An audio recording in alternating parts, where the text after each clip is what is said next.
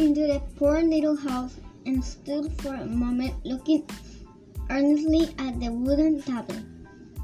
It was on a shelf in the one-room shanty, an oblong piece of wood, about 12 inches high, enclosed in a wooden case.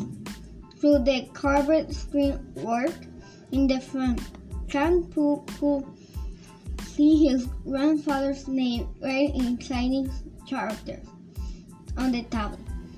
Even since babyhood, Kang Fu had been taught to look at this piece of wood with a feeling of reverence.